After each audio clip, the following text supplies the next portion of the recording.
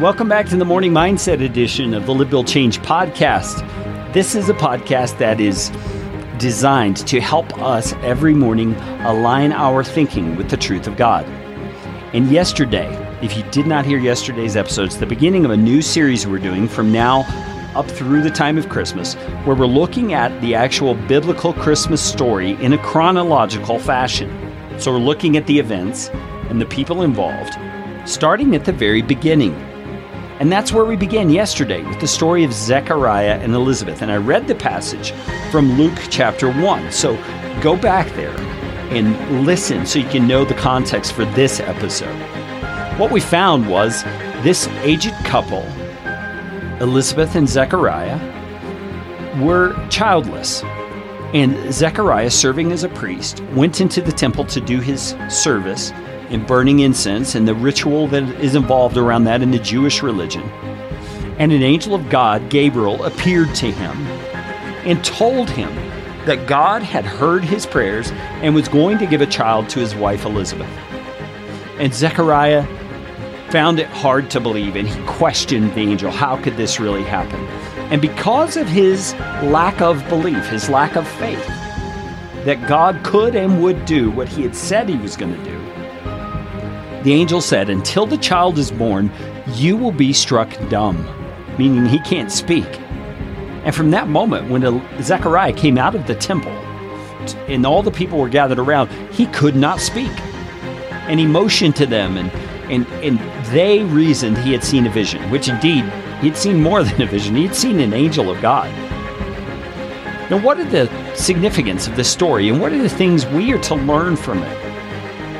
Well, it's obvious, first of all, that we want to be people of faith. We want to believe God to do what God says he will do. Right? To doubt God is, in essence, to call him a liar. To doubt God is to, in essence, say our wisdom and reasoning about the circumstance or the situation is more comprehensive or wiser than his. Now, I understand doubting is a natural human thing. It's something we come by very easily. I mean, Zechariah's situation, it was a very natural thing. I mean, here he was, an old man. His wife was an old woman. They were well beyond their childbearing years. And though they had heard the stories like that of Abraham, who he and Sarah had a child of promise well into their 90s, Zechariah, on a personal level, still saw those just as stories. They were just recountings of something in the past, and those kinds of things can become very detached from us as a person. They can become just this concept, rather than an illustration and an example of a real-life scenario where we too can be challenged to have faith even when it doesn't make logical sense to us. And most of the time I have found that's what faith really is. Faith doesn't always make logical sense in terms of what we're asked to believe. Yet, the very basis of faith is a very logical thing. And that is that the God of the universe has spoken, has promised, he is ultimately trustworthy, and therefore we can believe what he says, even though we can't reason out how what he says is going to happen.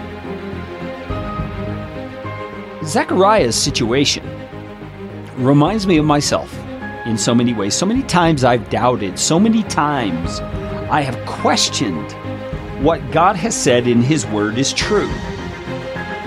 And I don't want to be a person like that anymore. Do you? Do you want to be the doubting, floundering, failing kind of a person, or do you want to be a person who takes God at his word? Because as we see in Zechariah's story, God's word came true. It will always come true. And so I challenge you today, as you face this day, trust your God, whose word is faithful and will come true. Let's talk about the Christmas story again tomorrow.